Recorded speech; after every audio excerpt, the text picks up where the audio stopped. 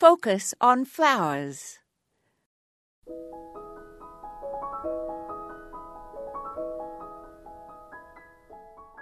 At this time of the year, when the gardens are in their first flush, one is tempted by all the plants that are available, and we want to grow them all.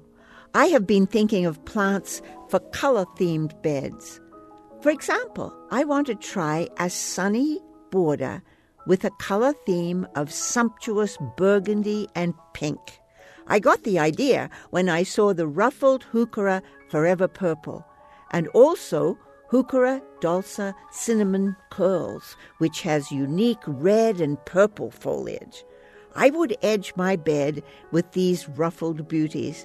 Then I would plant a row of Weigela My Monet Sunset that only grows 2 feet high and has cream pink and green leaves that turn red in the fall. In the spring, the blooms are dark pink. Behind that, I'd plant a row of Hydrangea Let's Dance, which grows to a maximum of 3 feet and blooms rich pink in early summer and then reblooms all season. At the back, I would put a line of tall Sambucus black lace, which has creamy pink blooms in autumn, lacy dark foliage, and grows to a height of 6 feet and is 6 to 8 feet wide.